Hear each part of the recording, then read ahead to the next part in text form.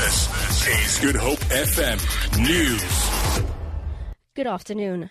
The number of dead in a church collapse in the southeastern Nigerian city of Uyo is feared to be much higher than the 60 initially reported. Local media are putting the death toll to as high as 160, quoting a local hospital director. Hospital sources say the morgues of the city are overflowing. The BBC's Martin Patience reports. The church was reportedly still under construction and workers were rushing to complete it for Saturday's ordination. The state's governor was among those rescued after the roof collapsed on the worshippers attending this event. A crane is now helping to sift through the debris, with the number of those killed expected to rise.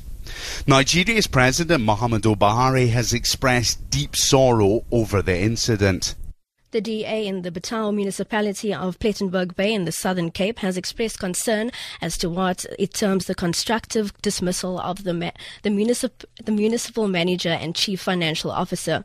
DAPR councillor Bill Null claims these staff members resigned after refusing to sign off on appointments and purchase agreements for new luxury vehicles to replace the existing fleet.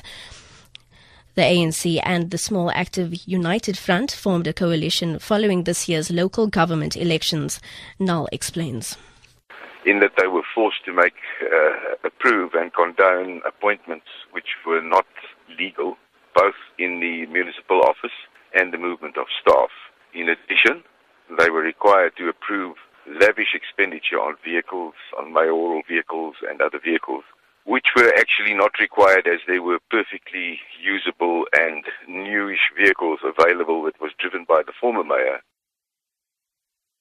3 people have been arrested for drunk driving on Western Cape roads since the start of the weekend.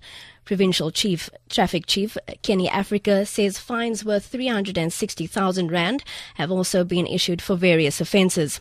He says 3 fatalities have been reported. One pedestrian lost his life Friday evening on the R300, and another accident in the West Coast in Langebaan where a driver and a passenger also died, which brings the total fatalities to stand on 3 for the weekend.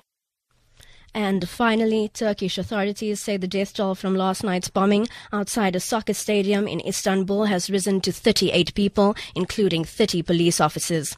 A total of 155 people are being treated in hospital, with some of them critical. 2 bombs exploded less than a minute apart in a coordinated attack on police shortly after a soccer match between 2 of Turkey's top teams. Kurdish militants are believed to be responsible. For Good Hope FM News, I'm Robin Frost.